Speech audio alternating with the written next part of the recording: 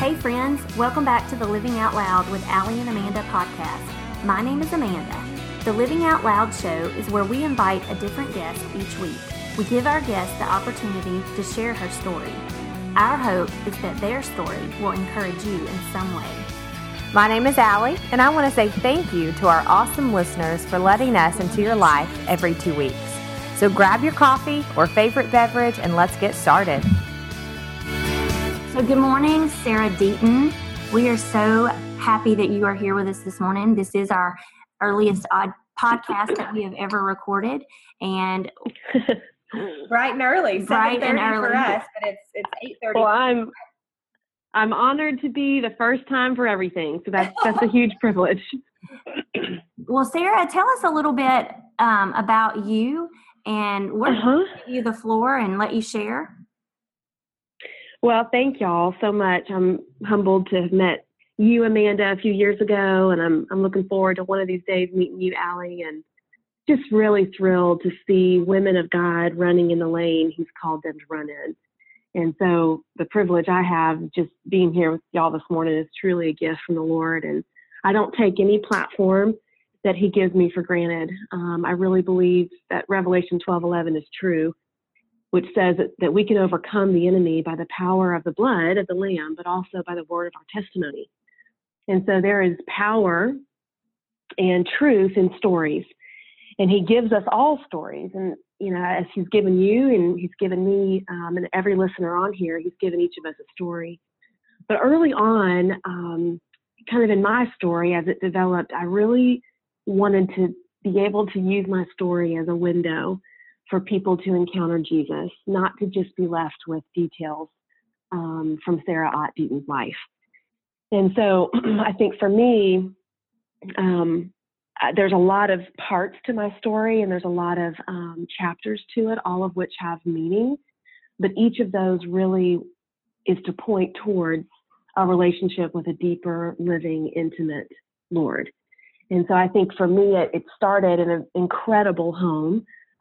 My dad, I've often said, is like a Paul, and I was his Timothy. He understood the power of grace and the power of a personal relationship, as did my mother, in a way that very few I have ever seen. And so I grew up in this very incredibly relationship-centered upbringing. But as we all know, life has a way of developing you. And if you're not careful, life can have a way of trying to destroy you. And so the Lord, I do believe in His sovereignty. I believe that He works all things together for our good. And He uses all things that come into our life. And so early on, I just knew blessing. I knew joy. I knew ease. And I came to faith in Christ as a precious little 7-year-old girl in the bathtub, actually. Really got baptized multiple times in my life. But I was listening to this precious little song, God is So Good. It was in the Baptist church, this whole line of music called the Salty Song Bible and Charity Church Mouse. And long story short, I mean, with all of my heart, with every little piece of my faith that I had at 7, I knew that I wanted Jesus to be good to me. And the song was saying, God is so good, God is so good, God is so good to me. And I saw Him being good to my parents and being good to our family and my siblings, but I wanted Him to be good to me. And so it began, and my faith began, and it was precious and real and valid. But I believe that the Lord has a starting point for us all, but that's not where we finish. So He wanted to deepen, obviously, my faith, and He wanted to define my identity as I grew older. And that's when the world begins to vie for our attention. And there becomes a war and a bit of a battle, I think, especially over a woman's heart, over a developing young girl's heart for our affection. And so I went on to school, had a great upbringing in school here in Atlanta, Georgia, and then went on to college at Samford University in Birmingham, Alabama. And right before I entered into college, I had a very kind of mile marker moment, if y'all have ever had those, where there's a stake in the ground and it's just a very defining moment. And that was for me in May 2000. And I'll never forget, I was in Memphis, Tennessee, right outside of it, a little farm called Shelby Farm. And I was just turned 17. So I hadn't even been driving a year. And I remember I drove my first road trip, and I drove from Atlanta, Georgia to Shelby Farms, Tennessee, to be a part of a college movement. Now, granted, I'm in high school and I only have a license that was like a few months old. So I was very far from being in college, but I snuck in, and there was about 60,000 college students on this field.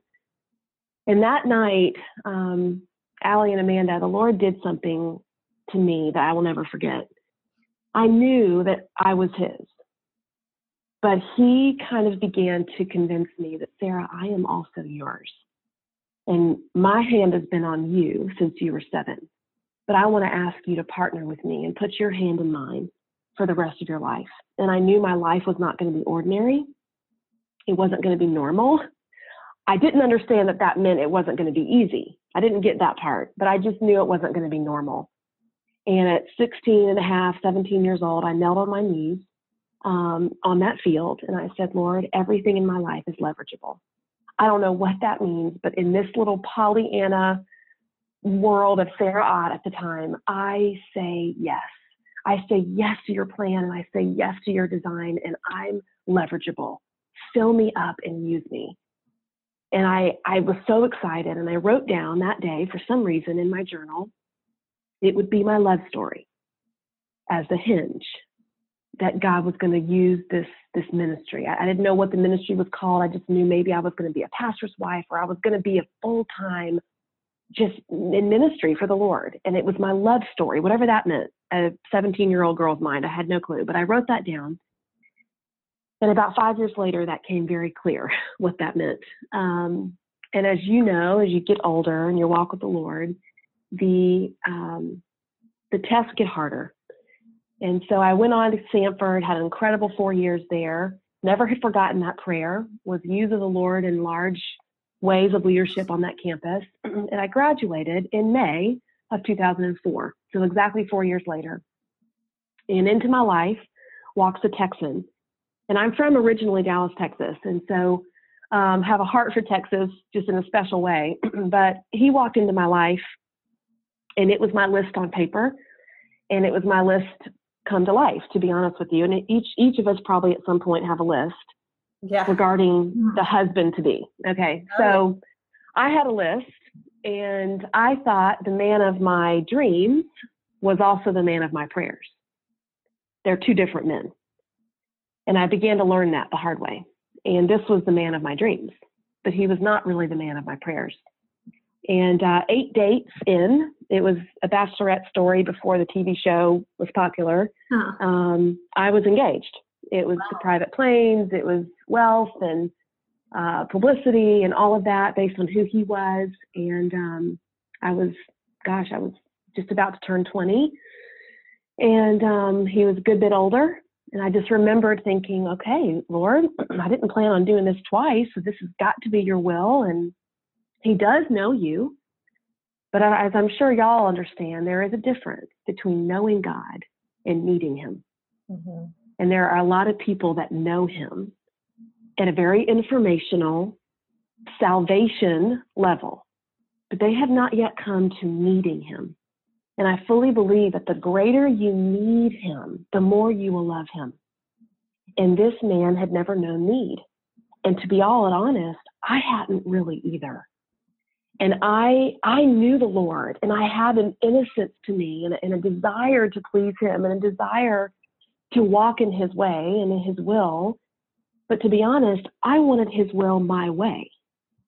And for me, going back to that prayer of 4 years prior, I just knew my love story was going to be some national news line. And I just knew this was going to be the platform that God was going to use to have me give him all the glory. I was going to have this platform. And it was very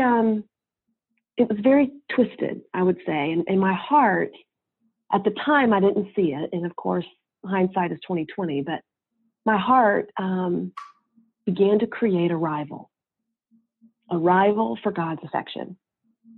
And as Exodus says, he is a jealous God, Exodus 34:14, and he has every right to be. He was jealous over me from the time I was 7 years old, really from the time he formed me in my mother's womb.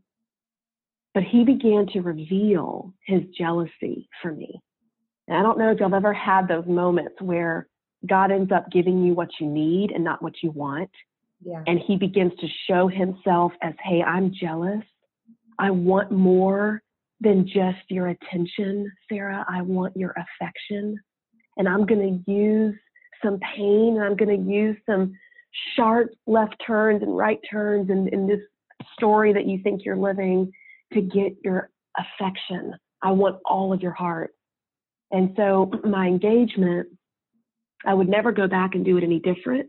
I would not wish it on my greatest enemy. It was extremely painful. But it was the tool that God used to grab a hold of the entirety of my heart.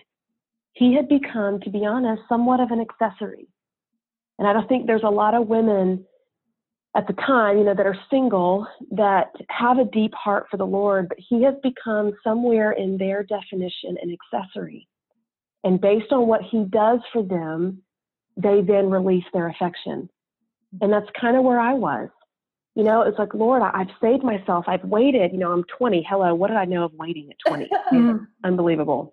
I had to wait 11 years past that to marry my amazing husband now. So I get waiting now, but I did not know it then.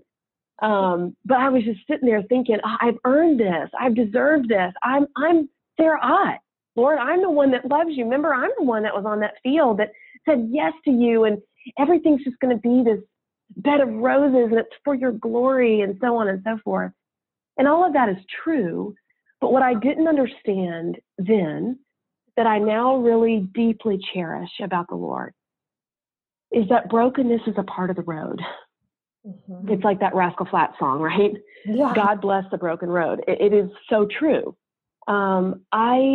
I have a bit of a visionary and probably a perfectionistic type way of seeing life sometimes, and everything's just going to be perfect, and it's just going to be awesome, and God's going to work it all out, and it's going to be easy. And faith kind of came easy to me like that when I was young.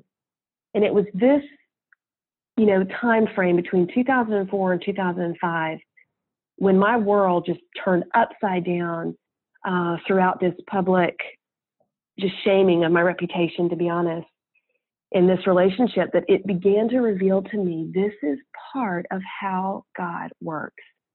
This is not mean. He is not angry. He is jealous. And he wants to be so much more to all of us than just an accessory. He is center. He is life. He isn't just a part of it. And I knew that conceptually, but I had to learn that experientially. And so there was a very godly man out in Texas that was going to officiate our wedding. This was about 6 weeks before, because when you're from Texas, you get married in Texas. There's no other way around that. And so I was living in Birmingham at the time, but we were going to have a wedding in May in Texas. And this was right there at the end of March. It's March 25th to be exact. And then we were going to have a huge party in Atlanta in September, and it was going to be on 9/11, which was pretty much a word picture for the entirety of our relationship. It was a huge disaster. So this pastor, God used very deeply in my life. And that was another kind of tool. And I think even in seasons of brokenness or pain or loss or tension, God is there. And depending on your perspective, you can sit there and scream, God, where are you? Where are you? Or you can see, there you are. And yes, this hurts. And yes, this is discipline, but I see you. I see you at work. And so on that day, March 25th, 2005, my life changed again, because I was a wedding planner for a living then. Of course, I planned my wedding. There was going to be about 1,000 people at our wedding. Wow. And I planned it in about a weekend. And on that day, every plan I had made was frustrated and fell apart. And I knew what was happening on the inside of me, the questions, the hesitations, the fear, the things I loved about him that now were scaring me about him. They began to come to the surface. And this pastor saw that. And so he just stepped in and said, as the pastor that's going to officiate this wedding, I'm going to indefinitely postpone it. And immediately I felt relief. I felt deliverance.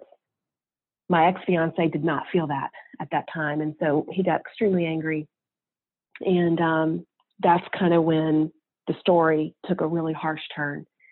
And so from that place, in Texas. And in that evening of March 25th, the Lord began to speak in my heart in ways that I don't really believe he had ever done before. I remember my ex-fiance was very angry, was slamming doors in the kitchen, and I ran up in this beautiful mansion of a home. And I went into this closet. I could not get low enough before the Lord, because what he was doing as my good, good father is he was bringing to my mind scriptures, and in particular, 1 Samuel chapter 8. And he was bringing to my mind the Israelites begging for a king, sick and tired of being different, having judges. They wanted to be like the world. They wanted to have a king. And ladies, that's kind of where I was with marriage. To date, I've been in 24 weddings. And at the time, I'm 3 shy of the movie. And at the time, I had been in about 18. And I was sick of being different. I was the one that waited for the Lord. I waited for my husband. I did everything right. And this couldn't be my story. This couldn't be just going up in flames right before my eyes. Surely God wouldn't do that. Surely you would not go to this degree to get my attention. And he said, oh, I absolutely would. I am that good. And I love you that much that I would do this. And so he brought to my mind right there at the end of 1 Samuel chapter 8, when the Israelites basically looked at Samuel the prophet and said, we don't care what you say. We don't care that you're prophesying how this king is going to be the ruin of our future. We want a king. We are sick of being different. And so that's what I said. I said, I want a king. I want a mansion. If I'm all honest, I want the money. I want the influence. I want all of it. Yes, for the glory of God. But yes, I want that with God too. And so God said, okay, I will give you a taste of what you think you want. And it will leave you with a very skinny soul. And I'll give you the prince in the knight in shining armor. But the King of Kings, ladies, in that moment was not present. And my need for him had gone out the window. He was an accessory. And that was not okay. And in that kind of posture on my knees in that closet, I said, Lord, deliver me from what I want. Give me what I need. And it was very sweet in my heart, but he was bringing so many scriptures up, and he said, Sarah, you need me. And I'm never going to let you lose your need of me. I will have no other gods before me. Marriage, if you're single and you're listening to this, marriage is an incredible gift. It is something you don't earn. It's something that you don't manipulate. And I was doing that all for the glory of God. And so he stepped in and said, if I choose to give you someone that I choose for you, that's up to me. But I want to use this. It was never meant to marriage with this particular individual. I want to use this to bring you to the end of you. And if you look throughout the scripture, he is so good at bringing us to the end of ourselves, that he might begin, that he might show up and show off and be strong. Not fit into our plan necessarily, but blow our plans out of the water, Ephesians 3:20 style, which he's done with my incredible marriage and my husband today. And so I surrendered again in that place and said, Lord, I'm sorry. I confess to you that I wanted my cake and I wanted the icing and I wanted to have you help me along and have it be for your glory, but I really wanted your will my way. And I want your will your way. So do whatever it takes. And so in a very kind of dramatic, painful way, the engagement did end, not just but a couple weeks later. And I was deeply hurt, but deeply relieved. If you've ever had those moments where you know God's heard your prayer, but it really stings. Mm-hmm. But it's like, oh, God, you answered and you moved, and I'm grateful.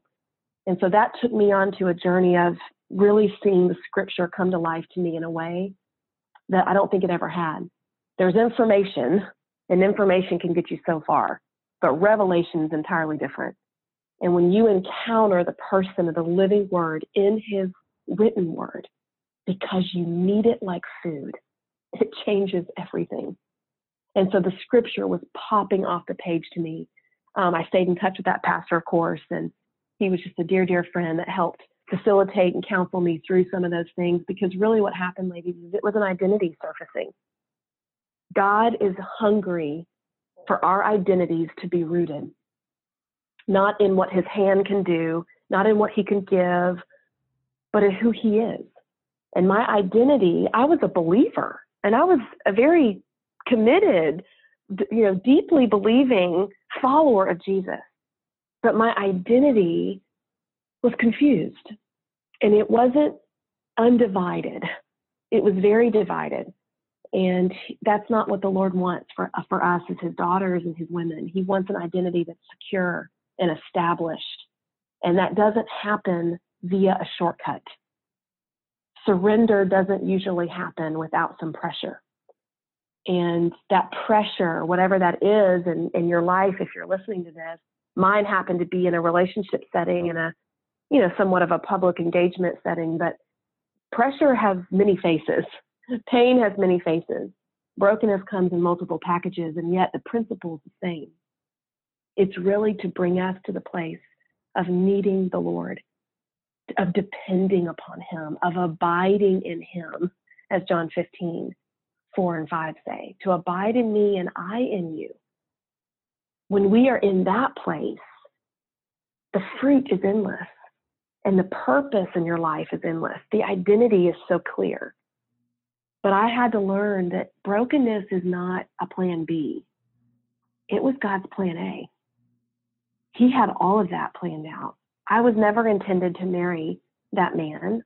I didn't think I was going to get engaged twice. I was always intended to marry Josh Deaton by God's design, but it was that catalyst that he used to really bring Sarah to the end of Sarah, into a place where, Jesus, you are my life. You are not a part of it. You are not just this little thing that I've attached myself to as a faith. You're a living, breathing person that has gripped a hold of me in a way that demands and deserves my entire affection. And so I spent the next 11 years just following after the Lord hard and loving him and living out of his love for me in a way that was so much more free than I had ever known. I had to wait on my husband for that long, establish her, spelled like Esther, EST.HER, was born out of that place of misery for me in 2005. One of my mentors often says that, some of the greatest ministries are born out of misery. And that's very true. When you see the scripture and you see the thread of how God works through his people, he doesn't work through the perfect. He doesn't work through the arrived, as if that really exists. He works through the broken, and he makes all things together, woven for a purpose that would bring him glory. And so he began to do that. Of course, the pain and the tension and the needing the Lord doesn't stop there. It wasn't just a one and done, oh, I get it now after a failed engagement. He's used cancer in my family with my dad. He used a recent miscarriage that I went through the summer with my husband. And yet through all of these things, ladies, I know in the depths of my heart that there is no rival in my husband and I's relationship with the Lord. He is good no matter what. And our faith and our dependency is attached to his character, not his hand. And I think there's a lot of women, and I was like this years ago, that attach their faith to what God does. And that will really lead to a lot of disillusionment and some discouragement versus attaching your faith to who he is.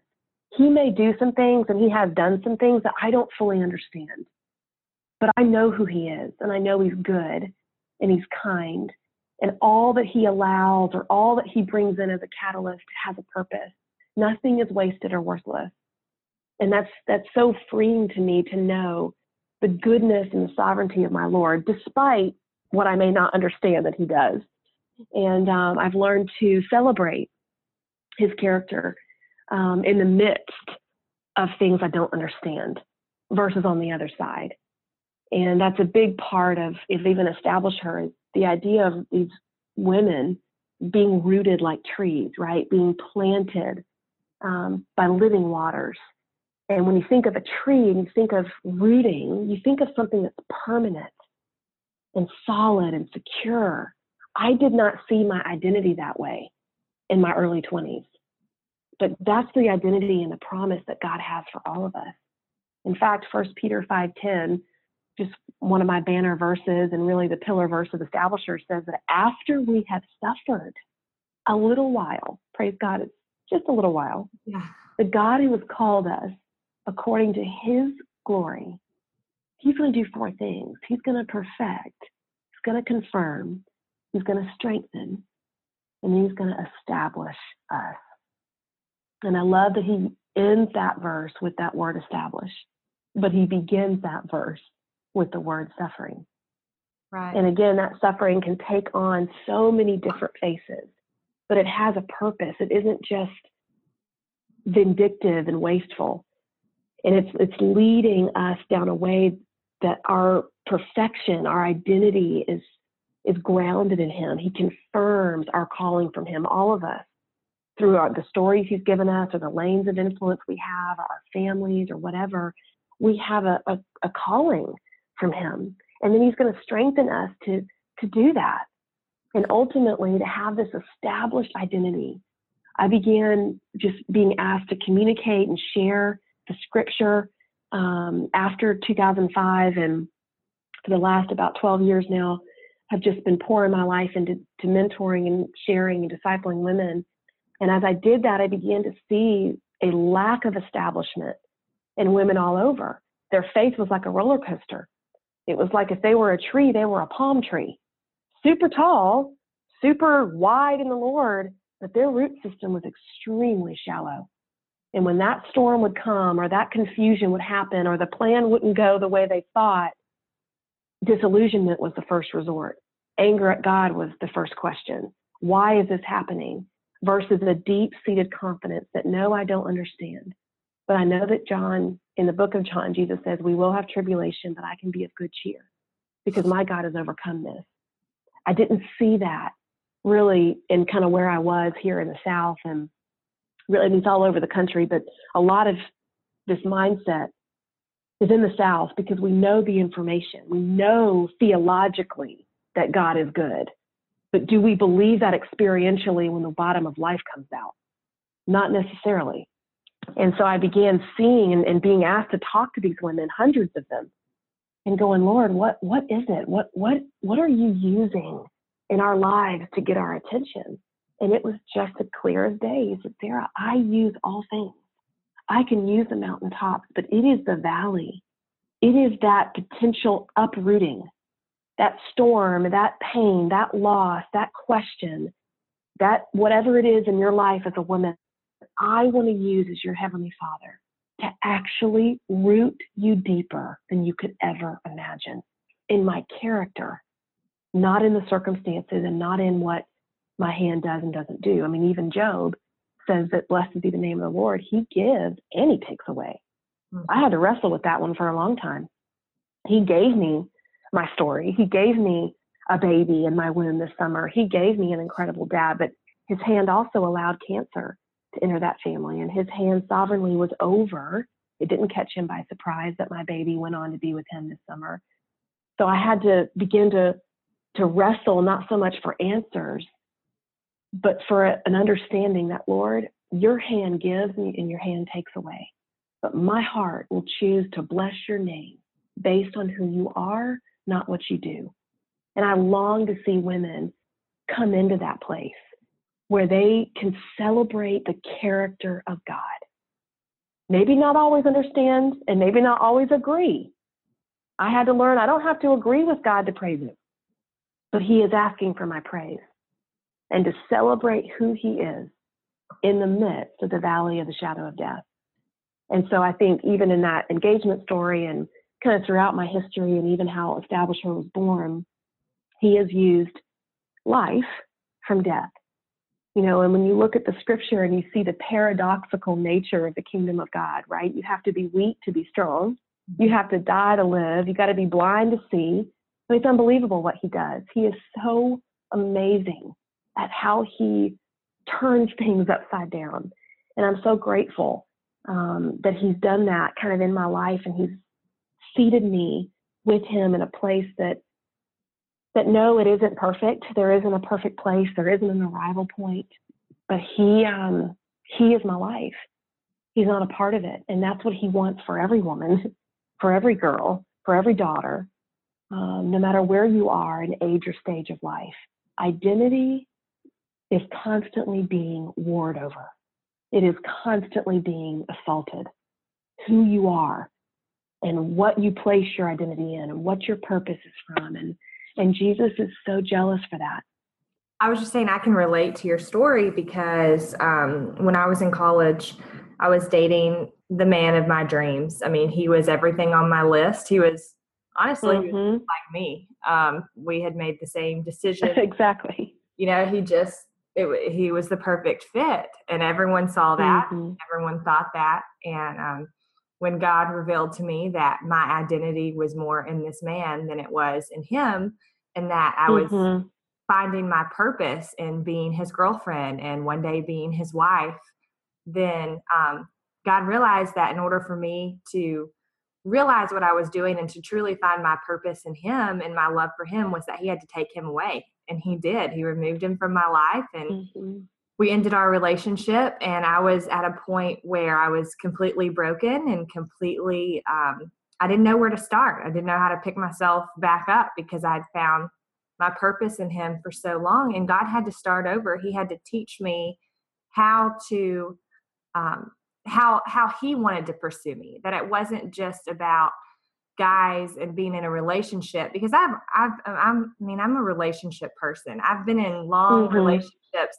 I dated a guy in high school for almost 6 years. I mean, I was known for being in long relationships, and looking back at it, God was showing me that I thought that I had purpose when I was somebody's girlfriend, and that he wanted to strip that away from me, and for me to realize that I can be grounded in him, and that I don't need a man to show me that I'm good enough or show me that, you know, my purpose is in them, because it's truly in God. And I mean, it was a huge process for me. I mean, it was very, very painful, but at the same time, God was pursuing me just like, even in a better way than these other men here on earth had pursued me. And he was teaching me that how he was pursuing me is how I should look for my future husband to pursue me in the same way.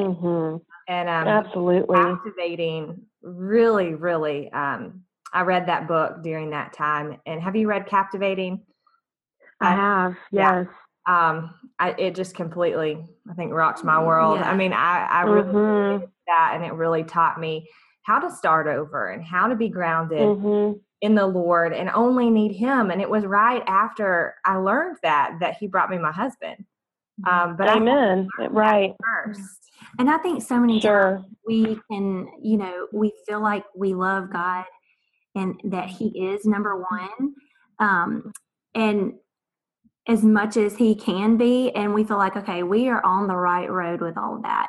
And sometimes when those bad things happen, the heartaches happen, the trials, we see, that's when we really do see where our priorities are, where our fears are, where, you know, whether it is a relationship, whether it's things, material things, you know, God gets our attention, just like you said, Sarah, because he is a jealous God. A loving God. He wants to be number one, not to hurt us. All of these things that happen are to bring us closer to him, because ultimately that's what is best for us, you know, and that he is our provider. No one, no thing. He is our protector. That's right. He is the one. You know, so many times I've met, you know, women who are so attached to a certain man because they are the ones, they feel like they're the ones that are providing for them, that they're the ones that the guy or the man is the one that is giving that certain person things or what they need. But when you look at it, God provided that man, right, you know, for that person. And ultimately he is going to get our attention. And that's right. It's up to us, just like we always talk about. We talk about choices a lot on our show, because it does come down to choosing to see that God is the one. In this situation, what is he doing? Because he's always working. He's always doing things. And absolutely. we choose to see that he is working and that he is in that and what he's trying to do. Or we can choose to see that this is just something that's come along to, you know, bury us. But it's right. Right, exactly. And his character, that's the value of knowing the character of God by being in the scripture. The scripture is breath. It's not ink on a page, and it reveals to us his character and who he is. And when we know his character is good and everything you're saying, Amanda and Allie, I completely agree. Then there's a greater chance to celebrate in those times when life has taken a turn. And you're not celebrating the pain, you're not celebrating cancer, but you're celebrating the fact that Jesus, Emmanuel, God with us, is good, and he is here, and he's working, and this is for our good and his glory. And so I think my heart, and even Establishers' heart, is to develop and root women in a deeper walk with the Lord that's more about intimacy and less about activity. That's more about this centeredness and this rootedness and this verse by verse experience of the living words of your written word that really deepens our cherishing and our understanding of his character. Mm-hmm. Because life will have its turns, that will come for wherever you are in life, whether you're young or old. But he is the God that stays the same yesterday and today and forever. And as we learn to celebrate who he is in the midst of, not just on the other side, then we end up having an identity that's unshakable.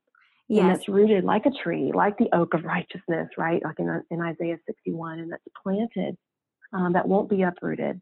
And so I'm so grateful that Establishers here in Atlanta is reaching women in this area of the inner life and not the outer life, because our identity can be in husbands, it can be in kids, it can be in a variety of things. Right. And I think the Lord is so good at keeping us on a short leash. My parents would often call it a short leash, because he doesn't let us run too far before we realize, Sarah, your identity is not Establishers. Your identity is not being Mrs. Deaton. Your identity is in me. And everything else in your life is additional. But I am not additional. I am central. Yeah. And he is so precious like that, and has given that voice really to Establishers, to hundreds of women here in Atlanta, and all the retreats and experiences that we do throughout the year to really deepen a woman's identity, using the tool of brokenness. One of the things that you touched on earlier, and I wanted to say something about, because just talking about how heartache and pain, births our calling. And a couple of weeks ago, mm-hmm. we were at Chick-fil-A seminar, and we had the opportunity to hear Rebecca Lyons, who is an mm-hmm. Do you know her personally? I do, yeah. Her and Gabe, yeah. She's great. But anyway, she said something that I wrote down and I loved, because she said a lot of times your calling is where your talents and your burdens collide. And, mm-hmm. we talk a lot about that on our show, about how what we've gone through and the heartache that we've experienced so many times become our passions in life. Absolutely. In our story, just looking back at our story. And sometimes we do have to go through things to know our calling in life. Mm-hmm. Mm-hmm. Mm-hmm. Oh, I could not agree more. Remind me of where it is in Scripture. You shared the verse about, I think you said 1 Peter, and it was talking about how 1:6, 1 Peter 1:6, is that? Well, you explained the suffering. Established with suffering. 1 Peter 5:10. 1 Peter 5:10. Mm-hmm. And that's just the banner verse, really, of Establishers. The other neat kind of correlation to that verse as we come to a close here is 2 Kings 19:30. I love how the Old Testament and the New Testament are really one, but I love it. It says that there is a surviving remnant of the house of Judah that will again take root downward and bear fruit upward. God is so about having our root system go as deep as possible, rather than our width go as wide as possible. He wants us to take these roots deeper into his character, that we might fruit in our marriages, in our parenting, in our calling, in our ministries or jobs. But it's the rooting that's got to come first, not the fruiting. It's not the other way around. And I think the order of God's word is just as God breathed as the word itself. And so there is purpose and understanding and sitting in that inner life with him and meeting him and falling in love with him, that your root system goes so deep that no matter what life throws, whether it's good or whether it's tension, it's not going to shake you. Your root system is deeper than your branches. Mm-hmm. And the deeper your roots go, the more fruiting your branches will be. And I love that. I love 2 Kings 19:30, and it's wrapping around the idea of so much of John 15 and even into 1 Peter 5. So that's kind of where I get to live my life. I get to lead an organization where women are coming alive and understanding, some for the first time, that their identity is not just in an information or in a theology, but it's in a living, breathing, invisible person. Mm-hmm. And that gives them a meaning into all the chapters of their story, the dark ones and the light ones. And they end up having a greater degree of love and need for Jesus. I often tell them, do not live life on your feet. Live life on your knees. There is power in living life on your knees, understanding your need of Jesus Christ as everything. In him and to him and through him, all things hold together, even us. Mm-hmm. And so I'm just so humbled to be here in Atlanta and to get to see women throughout all the experiences that we create and the Bible study that I teach on Mondays here come to life and fruit, but they fruit out of their root system and they're deeper in their understanding of the identity of Jesus inside them. Sarah, we have been so blessed by your wisdom, by your knowledge, by your faith. And I know I've learned so much. I mean, this is supposed to be more of a dialogue, but I've been sitting here taking notes as if I was listening to a sermon, because your words that God gives you are just so beautiful and they speak directly to the heart. So we want to thank you for that. But before we... Oh, thank you. On a lighter note, what is something that you like to do to relax? Because it sounds like you're pretty busy. We are very busy. My husband and I love to cook and entertain. We've got about an acre property in the city of Atlanta, which is hard to believe. Yeah. And so we do. We love to just cook and entertain at our table. And we've got a family of Australian Shepherds. We have 5. It's a little insanity. But we love our dogs, and we really kind of relax, unwind with them. We also love to travel. It's funny, we do live busy, but sometimes I think in the go and in the travel, there is this very unique sense of relaxation and rest that happens. It's hard to explain, but we get to travel a lot and actually unwind as we do that. Oh, great. Well, Sarah, we wish we had more time because we could talk about so many more things. You've been great. Thank you so much for giving us your time. Well, thank y'all.